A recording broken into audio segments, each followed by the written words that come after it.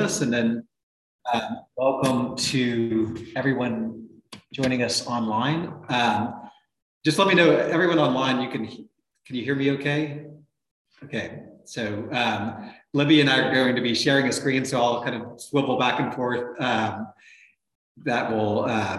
We're going to be recording this as well for our Christchurch podcast. So as you all know, we have been offering a series on spiritual practices, and we began by looking at just the idea of spiritual formation. Then we moved to what is a rule of life and how might we structure our spiritual lives. And then, and in the midst of that conversation, we talked a little bit about spiritual direction, which I'm going to be talking with Libby about some more today.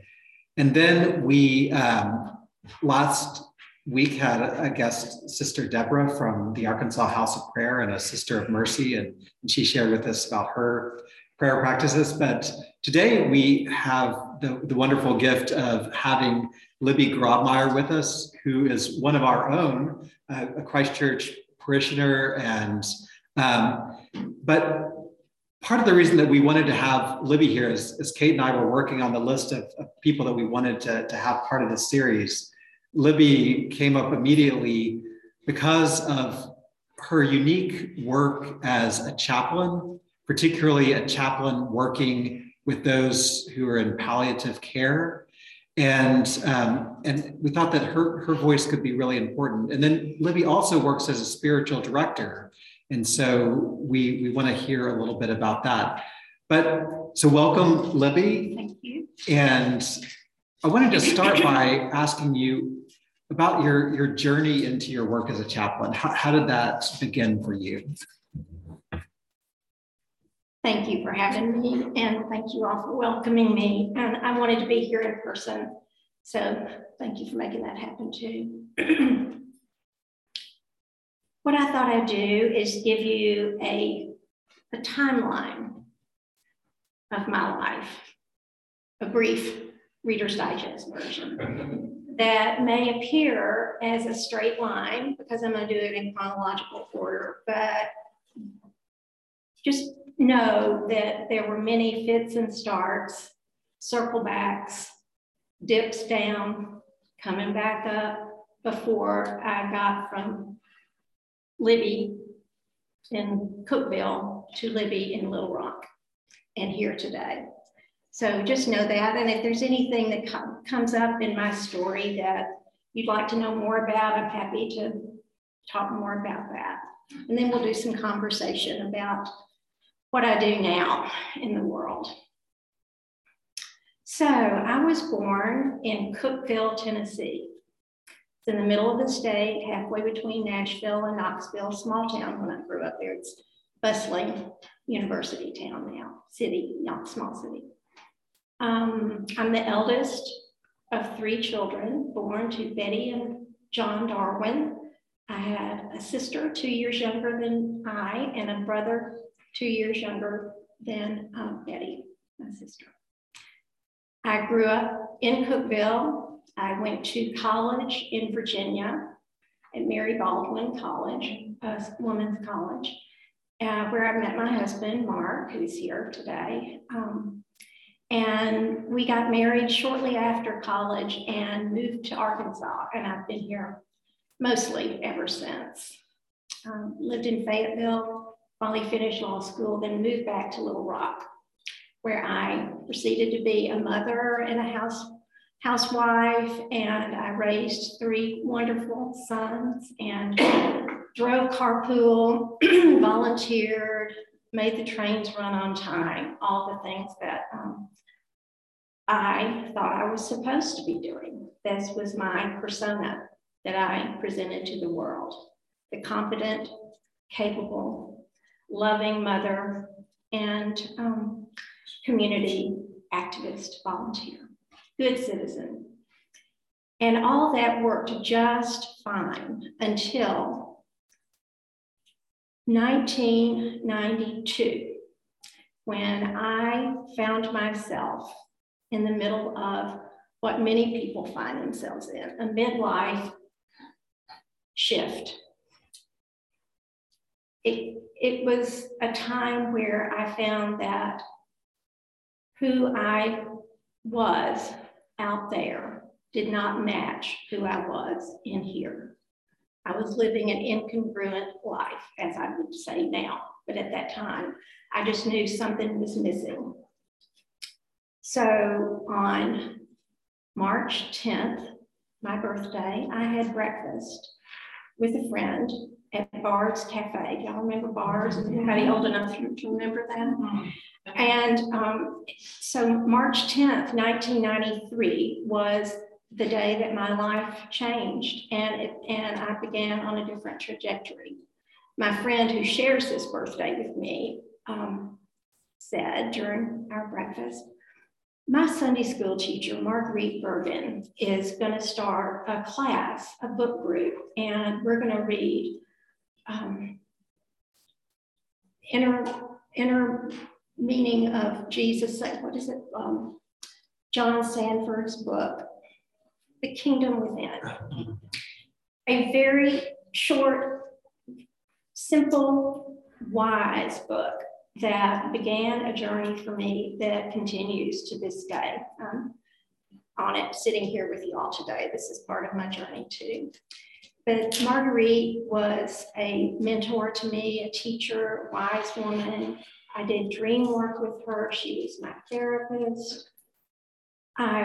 She encouraged me to trust my intuition about where I was being led. And so I did.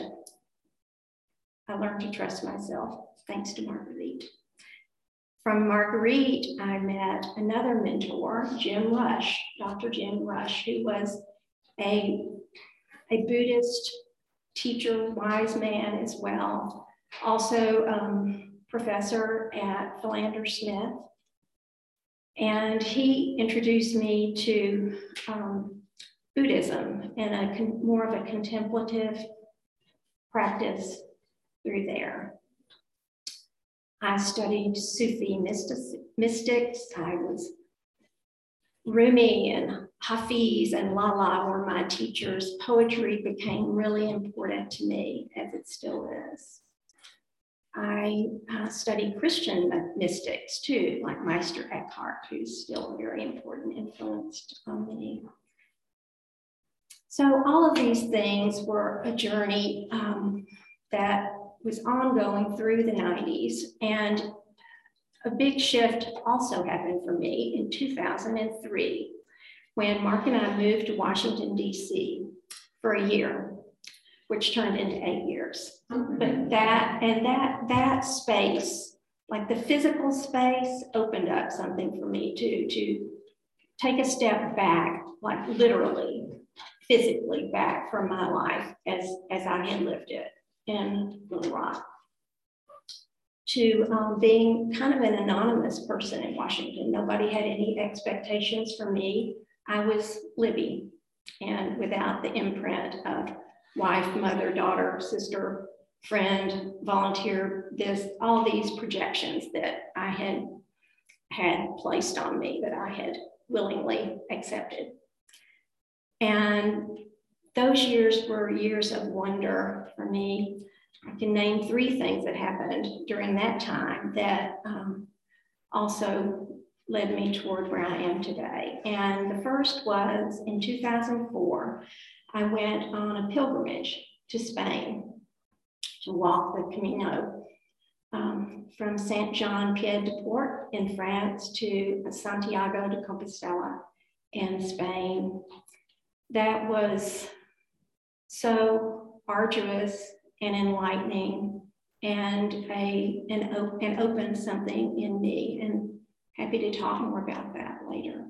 But that the image of pilgrimage is something that resonates with me, because that's what we're all on, is our own pilgrimage of life.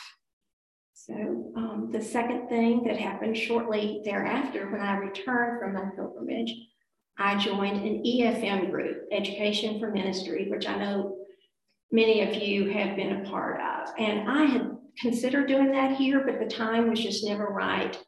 for me to do that. But so I joined a group in Washington, and it's a fantastic experience. Such deep connections are formed. There were 8 of us in our group, and we stayed together for the entire 4 years and told our stories. I learned to be a good listener in that group. We helped each other discern what our gifts might be, what our ministry might be. And it's kind of risk-taking to tell your truth with a group of strangers. Although I would say from my experience as a chaplain, sometimes it's easier to tell your truth to a stranger. From my experience at EFM, I was told by my 7 good friends who could see what we say in chaplaincy. They saw my back. They helped me see things that I couldn't see about myself. And they helped me claim some of my gifts. And they led me to a priest at the Washington National Cathedral who encouraged me to be a lay Eucharistic minister there, which I was for probably 4 years. That was so eye-opening, and I still am a limb here. But at the cathedral, you do the cup. People get up, like literally get up from the back of this huge, beautiful church and make their own pilgrimage forward to receive the bread and the wine. And just seeing the look in the eyes of the people who came for as many different reasons as there were people to receive the bread and the wine was a wonderful, beautiful opening in my heart. So 2011 brings me home back to Little Rock. Little Rock's changed since 2003. And my children have grown, most are married, got a couple of grandchildren, and Little Rock's downtown is booming. So Mark and I decided to re-enter Little Rock, again, physically in a different way. And we lived downtown, moved downtown, tried it out. We're still downtown, still like the energy of it. And that also brought us back to Christ Church, because this is where Mark grew up at Christ Church. And we had gone to different parishes to the cathedral here. But we came back home to Christ Church at that time, and we've been here ever since too. By happenstance, random, fate, synchronicity, I picked up a magazine one day. And in that magazine was an article about the pastoral care department at UAMS and the chaplaincy program there. I, for whatever reason, it took a lot of audacity, now that I look back on it, thought that maybe that was something I could do. So I had a conversation with my former ENT, Dr. Reed Thompson, who I knew had started something I didn't even know what it was at the time, a palliative care program at UAMS. And he was someone who's had also been a mentor to me. And he encouraged me to apply for this position. So he took me around, introduced me, and I applied, and I was accepted to the program. So I spent a year, another year of wonder in the clinical pastoral education program at UAMS. And it's something that you probably did, right? And did you do a year of CPE? It's usually required by seminaries for their seminarians to do a unit of CPE. And September to September, 1,600 hours, very rigorous. It's physically demanding. But the main thing in CPE is telling your story bravely, not holding back, and learning to look at that story examine it under a microscope by yourself, by your peers, by your supervisor, and with the hope that by doing so, you will discover what it is about yourself, your story, your life that is a barrier to being fully present with another human being. We're a level 1 trauma center at UAMS, and so I've seen a lot, and we have people from all over the state who come here for treatment, all over the world who come here for treatment, and so it's a very diverse population that we have as patients and families. When I finished in September, I was hired by UAMS to be a staff chaplain. And I divided my time in that role between the neonatal intensive care unit, labor and delivery, maternal and infant world, and the palliative care department. Both ends of life. Mm-hmm. It sounds like it could be disconnected, but there's really a great connection there. And I'm happy to talk more about that too. Then and during that time, I worked to become board certified. So that requires a lot of writing. And again, the more examination by your peers and by your supervisor. And so I became a board certified clinical chaplain and a clinical fellow in hospice and palliative care. In 2017, I transitioned to working full-time for palliative care, and I have been doing that ever since. In December of 2016 came, I bless you, a quite disorienting experience. My sister died suddenly, and then her husband died suddenly 3 weeks after that. Then in that, so I was already a little discombobulated. My siblings and I are very close, and we formed what I see as a 3-legged stool. So when that third leg was gone, my brother and I were trying to manage our relationship during all that. And we're still teeter-tottering around, but we're better. And the year and a half that followed saw the deaths of my 4 mentors. Mm-hmm. Marguerite Bergen, who I mentioned earlier, my beloved first teacher. Jim Rush, who introduced me to the beauty of Buddhism and the impermanence of life. Dr. Reed Thompson, who you all know and love, and who was my first spiritual director. And someone I didn't mention, but someone who taught me so much in my palliative care training was Dr. Bob Limber, who was he changed careers late in life, like Reed did, and showed me, even though he was a physician, but he showed me what it looked like to be fully present with another person. He was hard of hearing, so he was forced by that to kind of lean in a little bit and do the head turn a little bit, but it became a great gift to his patients, because what was an impediment for him was a sign of intimacy for them. So he was a great mentor to me too.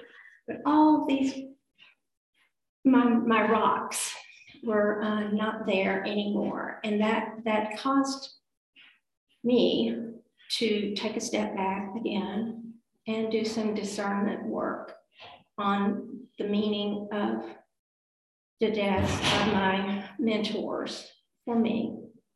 And my response was that it was my time to step forward and be a mentor to other people.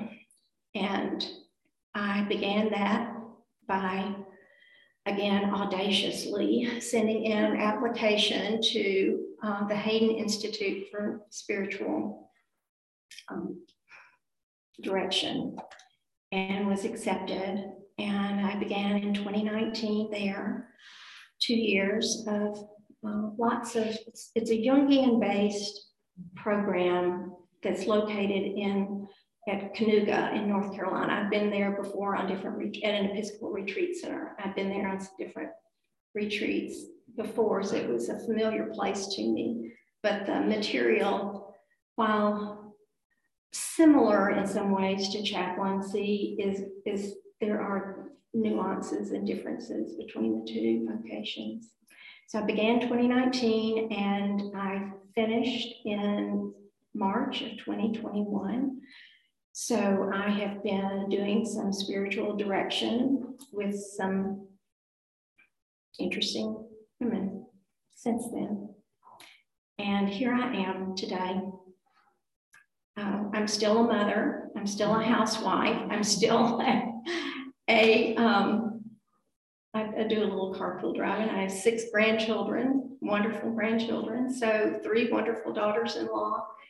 And I have a good life, but it's a life that is more congruent to who I am.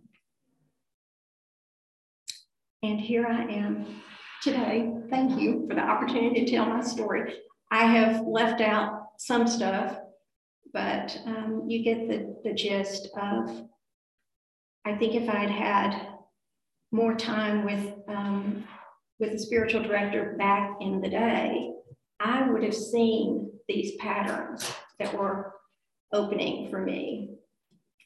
And thank goodness, when the student was ready, the teacher appeared, and I said yes. So thank you for allowing me to be here. I said yes today too.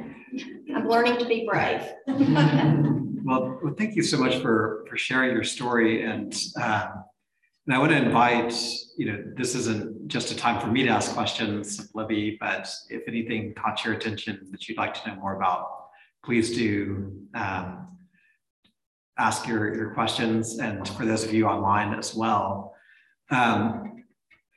So while maybe you're formulating those, just as you were sharing your story, and you just mentioned the importance of that, of telling a story, and for anyone who's been through EFM or the discernment process, for those who go go on to ordained ministry, or there's so many different opportunities where that's a big part of the work, is learning to tell your story.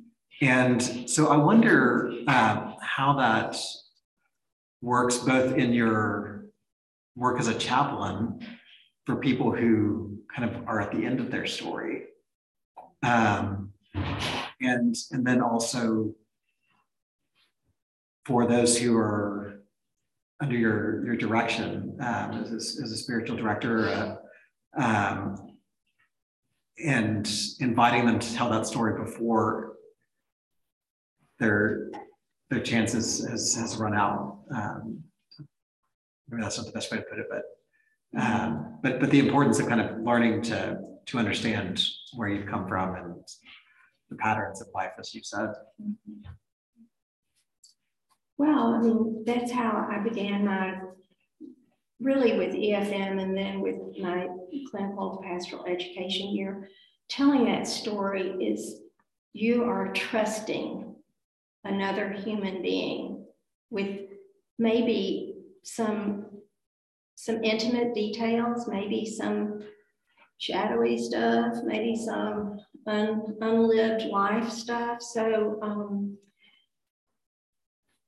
it's a risk to tell your story. And the main thing I do as a chaplain is I listen.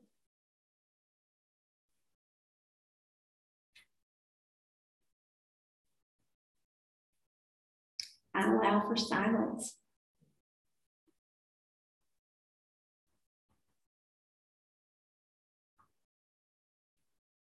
I say,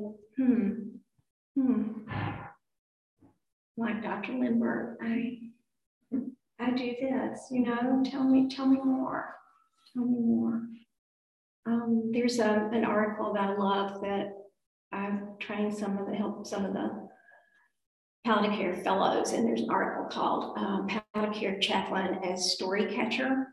And that totally resonates with me, because that's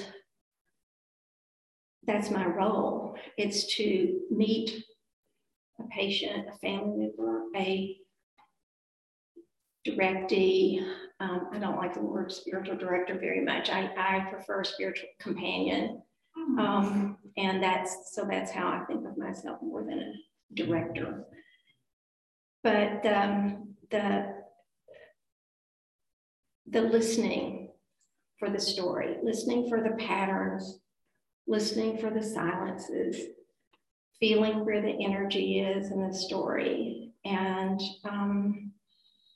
providing a safe space for that story, a place of confidence that is, everything is, of course, held in confidence, both in chaplaincy and in spiritual direction.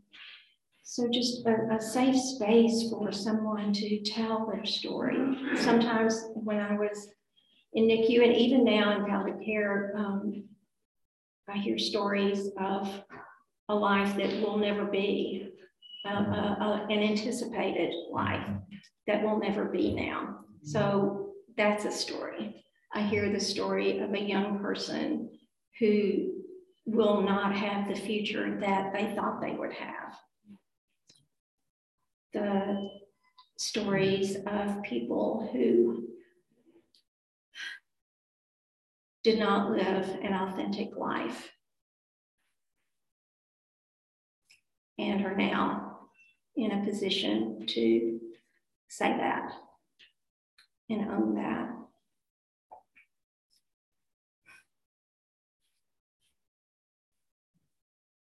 It's all about the story. I'll meet you where you are, wherever that is, and we'll go from there. I see a question. Just finished a 45-year career as a nurse, and what I saw in critical care was the evolution of such invasive technologies that very often a client died while being ventilated, and the family became a storyteller. And we did not have, for many years, chaplains were a rarity. You might see at St. Bernard's in Jonesboro a sweet sister circulating, but not necessarily somebody trained in the art of helping somebody die well, which I think is critical. Unfortunately, with COVID, it seems to be you're seeing more and more patients who are on ventilators. And how has that impacted your own practice, or do you see changes that you have to make, or how you have to refocus on the family? If I may just summarize for those who are online, no, it's fine, but just maybe to put it briefly, how has invasive technology like ventilators affected chaplaincy work when the person can't speak? Respond. Many times my patient is not the person in the bed. You know, my patient is the person who is open and willing to speak to a chaplain, family. Sometimes it's the nurse. Sometimes it's the physician. Sometimes it's the tech. Sometimes it's the respiratory therapist. So during this time of COVID, my role has shifted a bit, expanded, contracted. I was talking to Kate earlier about if anything, this has shown us the great truth of impermanence in life. So yes, Did I answer your question? I mean, that was a big, you had lots of parts to that question. Yes. Libby, I wanted to know, your work as a spiritual director or spiritual companion, I wanted you to tell us a little bit about what makes someone indicated or appropriate for having a spiritual director or companion. What might they gain from that, and kind of what the two parties do in that process? Well, the people come to spiritual direction for as many different reasons as there are people who come to spiritual direction. I think many times people are in a place of transition themselves, or asking themselves where is God, the Holy Spirit, the universe, perhaps whatever your language is. Where are you being pulled? Are you feeling stuck? Is there a transition happening in your life? Is there, and as a chaplain, I'm seeing people usually in crisis. So a medical crisis. People might come to spiritual direction if they're in more of a personal crisis and need a place to go that's safe to talk about it and to speak it. The hearing into speech thing. But that is a question that would be I have a spiritual director too, and that was the first thing we talked about is, tell me more about why you're thinking about spiritual direction. So just to begin with that, what is it? What is that tug that's happening in you that maybe needs to be articulated? Maybe it needs to be felt physically, acknowledged physical thing. It's mutual. I mean, I learn from my companions. It's a mutual relationship. Thank you, Libby. Thank you, Foster. Okay. I have a question about where you find your joy in hospital chaplaincy particularly, because when I did CPE, the thing I hated about it was going in cold with strangers. And I realized in my own pastoral work, I felt more drawn to a long-term relationship with families. And I always think of hospital chaplains as kind of spiritual ninjas. They like swoop in and they have to roll with whatever is happening, and you may never see this person again. And so it can be hard to know how you're doing, what kind of impact you're having on folks, it's just such a beautiful form of ministry that I really respect and don't feel called to in the same way. And so I'm curious, why that form for you, and where's the joy in it? Well, I know it's interesting because I'm an introvert, really. I can be there and be out there and do that, but I really need to come back home to myself at the end of the day. And so, knocking on a door, I never know what's going to be on the other side of that door. And that's what my supervisor in CPE is like, we are agnostic. When we knock on that door, we have no idea what is on the other side. And my agenda is that I have no agenda except to show up and then see what happens. Yes, I think that's one reason why the metaphor of pilgrimage is interesting to me, because when you're on that literal pilgrimage in Spain, or any pilgrimage, you're walking along and people kind of walk alongside you for a while. You might say a few words and the pace changes and you're kind of moving in and out of each other's lives and probably never to be seen again. And just to be able to be in that minute right there and appreciate it for what it is and not cling to it for anything. I've had really wonderful interactions with the patient, and then the next time I go in, it's different. You know, you can't step into the same river twice, sort of thing. The river changes and you've changed. So it's that same thing. I don't know. It is joyful. I mean, it's not predicated on experience. It's just sort of, I'm alive. Wow. That's a miracle in itself. So that's where I find my joy. You feel like the Spirit is with you, then you're talking about your reliance on the Spirit working with you.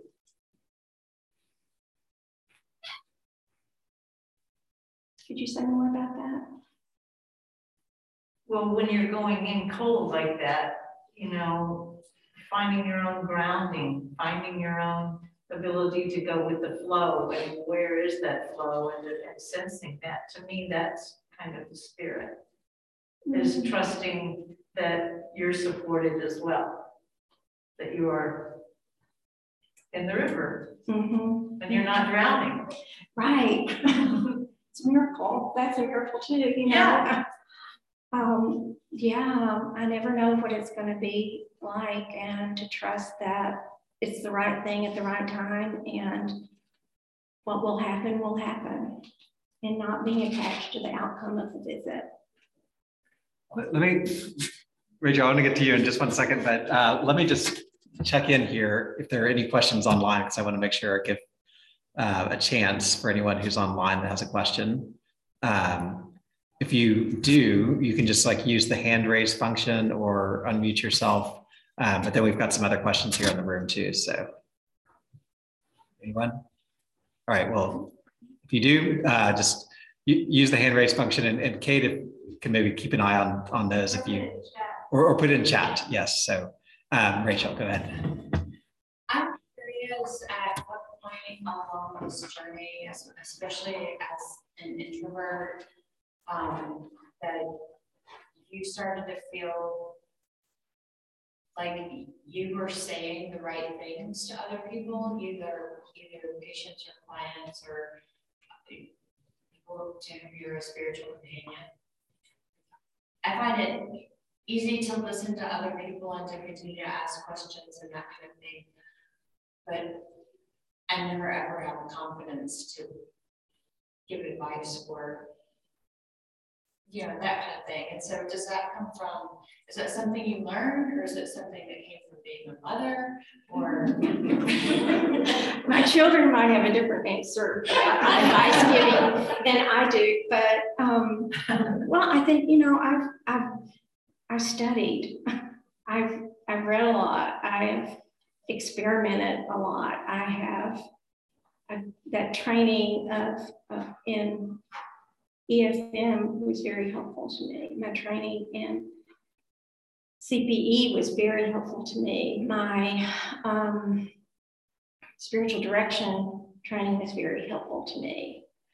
But my role, as I see it, is to hold a space where you find your own wisdom, that you find your own bright shadow.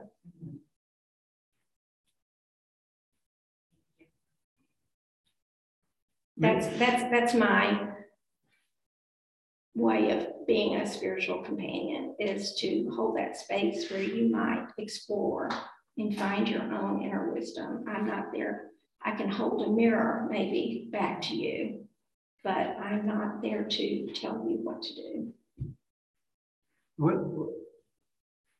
Just to follow up on that question, then, Dave, but you mentioned before that you're often with people who don't manage to live an authentic life, and I wonder what in your spiritual direction with folks and as a chaplain, what are the common barriers to that you see keeping people from arriving there?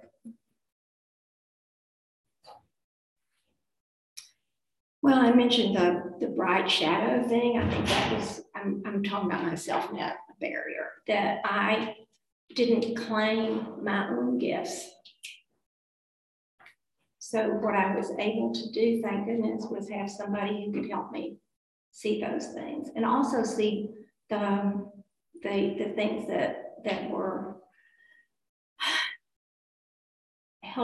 made, that I was over identifying with my persona and not my authentic self, and just sticking with it. That didn't answer your question about the end of life. Well, I think that's helpful, but as an example of the kind of barrier, but yeah, are there any common themes, I guess, that you see with people who have reached into their life without an authentic engagement with it? Well, I find that those who have lived their life and not someone else's life don't hold on to it so tightly. If you, the day by day little deaths that we all have, that we all encounter, things that we thought were going to happen that didn't happen, things that we've had to let go of, all of that is preparation for the big let go at the end. So if you're clinging really tightly to who you thought you were and now you see you weren't, that is, that's a hard thing. But I see beautiful, I mean, I see, I don't want to romanticize death, but I see families that have lived a true life where they can look back and they can still wish for more time. I wish I had more time, but they're not clinging so tightly to something that you can't take with you.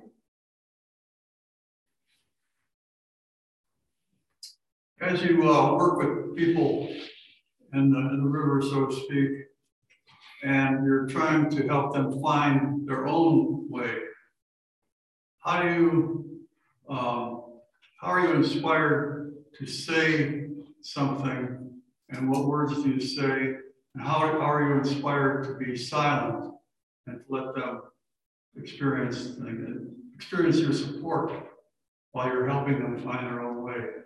How do you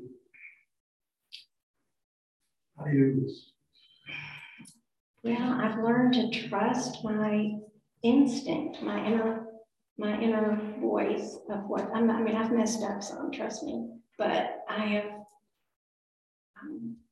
learned to find an instinctual way to know.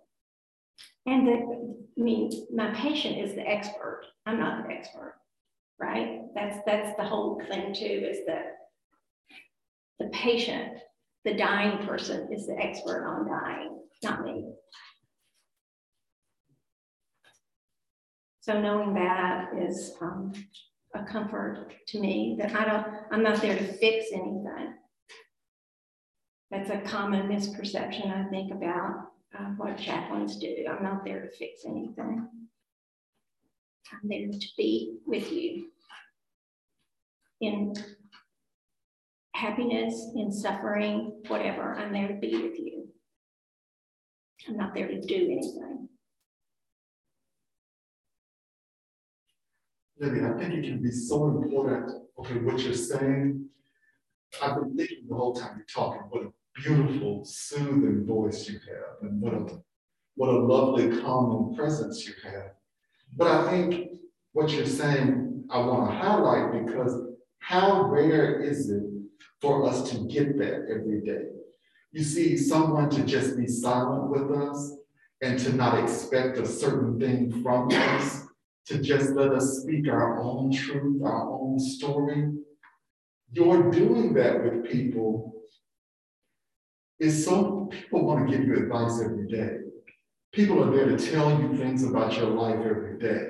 Okay, but what they get from you is something that, unless they're paying $100 and something an hour, you just don't normally get from people. I think that needs to be highlighted because it's not really about your advice. It's about your affirming, accepting, calming presence and your communication to them that their story is important and that they're the expert. You know, it's just obvious that that's what you give them. And that's just so important, I think. We all want to think our lives mattered. Mm-hmm. We all need a witness to our lives.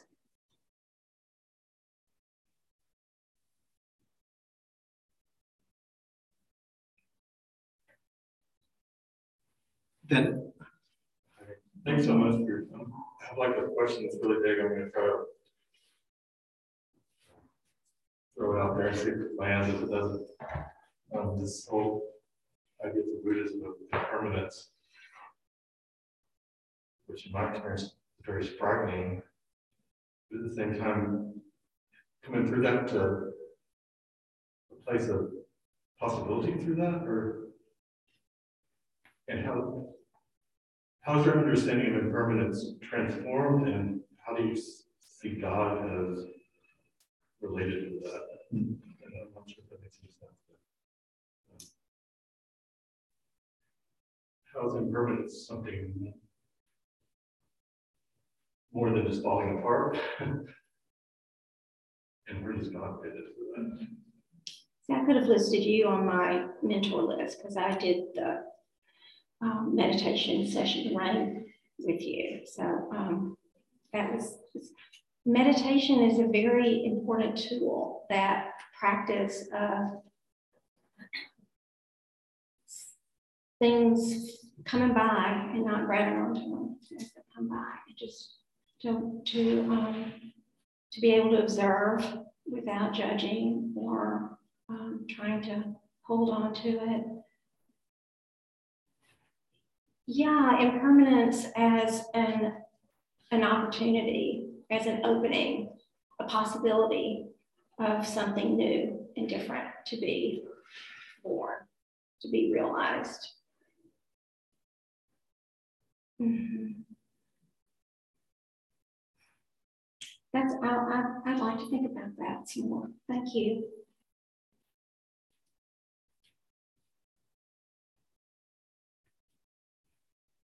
well, I see that you brought some books here. I have. And I think one of them is Richard Rohr's Falling Upward, which as you were sharing your journey and talking about the sort of reaching a midpoint in life and having a need for a new perspective on what you were doing, and I think that's such a helpful book in thinking about that. So I'd love for you to talk maybe about how Rohr's framework might be helpful in, because he kind of moves from this, like the first half of life where you're trying to achieve and do things and make your mark on the world. And then the second half of life where you, as you said, you start to become a mentor and change your orientation. So I'd love to hear how that's worked in your life. And then I'd love to hear any more about these other books that you brought. Well, I mean, Richard Rohr is a wonderful wisdom teacher, and he's offered a lot to me. Yes, the midlife, when I said something was missing for me when I reached that point in my life. And I later realized it was me. I was who was missing. It wasn't something out there that was missing. I was missing. And he has the great language to express that what happens in your second half of life, it doesn't have to be a linear physical second half of life, but that seems to be a pattern. But of deciding what is no longer necessary, what is no longer relevant to you, what is, again, it's the pilgrimage metaphor of I've done the Camino 2 times, 2 different versions of it, but all along the way, my backpack was weighting me down. And I just kept leaving things out of my backpack. Every day, my backpack got a little bit lighter. And just that metaphor of what you need for the journey is what you think you might need for the journey could be weighting you down. And just maybe physically laying some burdens down that are no longer necessary for you. So that's really what all his books relate to that. This is the one that is particular to that, but he's a great teacher. And which one is that? This is Falling Upward, Spirituality for the Two Halves of Life. Other questions or?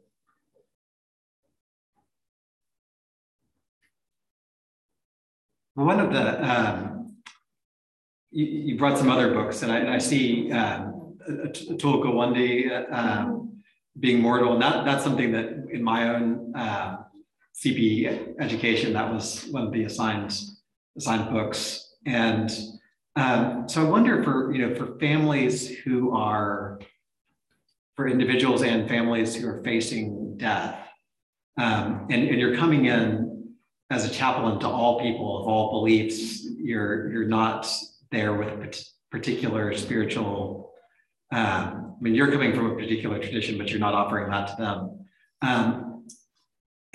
But you're at this point that's so important, and is the thing that so many spiritual traditions really are built around addressing this question of what happens when we die, and how do we live into death. So how do you deal with that with families? And then do you recommend things like Being Mortal, and which is, or other books, or in maybe particular situations you feel like a family would benefit from something like that? Yes, UAMS has a wide variety of faith traditions represented within the staff, actually, and then within our patient population, and then some people who have no faith tradition, that's not where they find their spiritual journey being fed. So I'm there to support whatever is your way, your means, whatever gives you comfort. I want to support that. So I am very mindful that I'm not a proselytizer at all. That is not what I do. I'm there to support whatever might be giving you meaning. If you want to talk about how much you love to hike and how you found your spiritual nature in nature, then I would love to hear more about that. Mm-hmm. We have a family member recently diagnosed with ALS. Mm-hmm. So we kind of, it's not our first trip down there. Do you see a distinction in dealing with individuals where instead of being right at death's door, it's a little further down the hallway and they're healthy now, but they're still starting to confront and address those issues that a lot of people don't do till closer to the very end? Mm-hmm. Do you run across or maybe any kind of distinctions in your practice? Right. Well, and working with palliative care like I do, that is, palliative care can begin way upstream. When you are, in fact, the farther upstream you can begin that journey, the better. So palliative care is We do probably half pain and symptom management, half goals of care, end of life stuff, end of life things, sickness. But whenever you are diagnosed with a life shortening disease, would be a time when you might take advantage of palliative care, because with palliative care, it's an interdisciplinary department service where we have a chaplain, we have a physician, of course, we have advanced practice nurses, we have nurses, we have social worker, we have a chaplain, we have someone from ethics, we have a pharmacist. So all of those things to support the person who has ALS, not ALS, but the person who has who has been diagnosed with ALS. So that would be a way that we can work to be on this journey with you and support you in whatever gives your life meaning, to improve your quality of life would be the purpose of palliative care.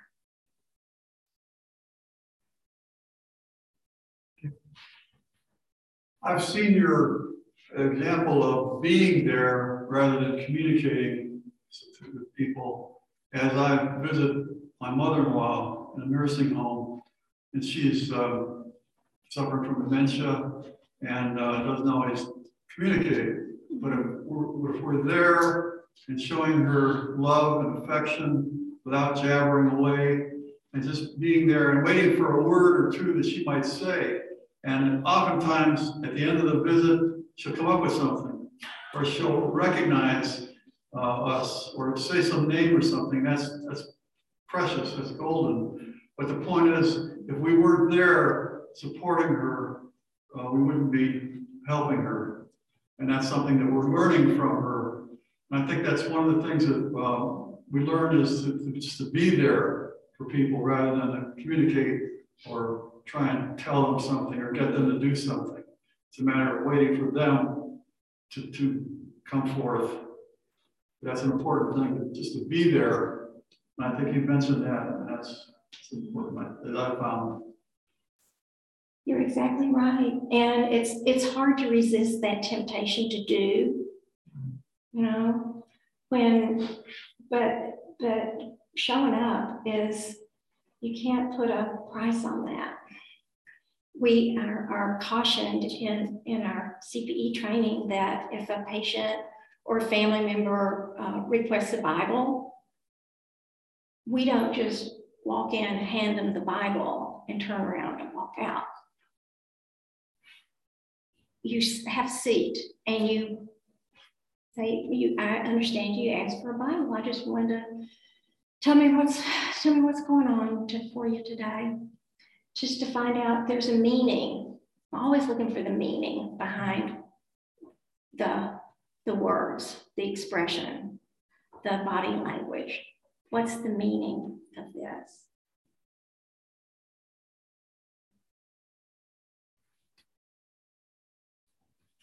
Are you providing space for is it your mother? Pardon? Is it your mother? Who is my mother-in-law? Your mother-in-law. Mm-hmm. Mm-hmm. It's like you said, she's the expert. You all are there to be with her. You're there. Yeah. Well, Libby, thank you so much for being here. It's talking about being, it's been a gift just to be in your presence, and as you've shared your journey and insights. We're coming up on the clock, and all good things have to come to an end, and we have got another service to get to. But I wanted to close by asking if, for those of us here who are wanting to deepen our spiritual lives, is there something, and I know you can't speak to all of our experiences, but is there something for you that you wish you had found sooner? Like that it would have been helpful to you, whether it's a book or a practice or maybe we could end our conversation with that if you have anything. Well, I really sort of think everything happened in my life as it unfolded as it should have. I wasn't ready to do what I do now 20 years ago. So I have learned from my journey to be gentler with myself. And if I can be gentler with myself, then I can be gentler with others and kinder. And I have many teachers that I turn to. One is the late Ram Dass, who said, "We're walking each other home." And that's how I feel about my work and my life. And we're all just walking each other home. That's a great word to end on. Thank you so much, Libby. And our series will continue next week with Allison Hollenberg. We'll be here to talk about her practice of yoga and kind of we'll be exploring a variety of questions, but especially living into our bodies and her journey with yogic practices. So thank you again to Libby, and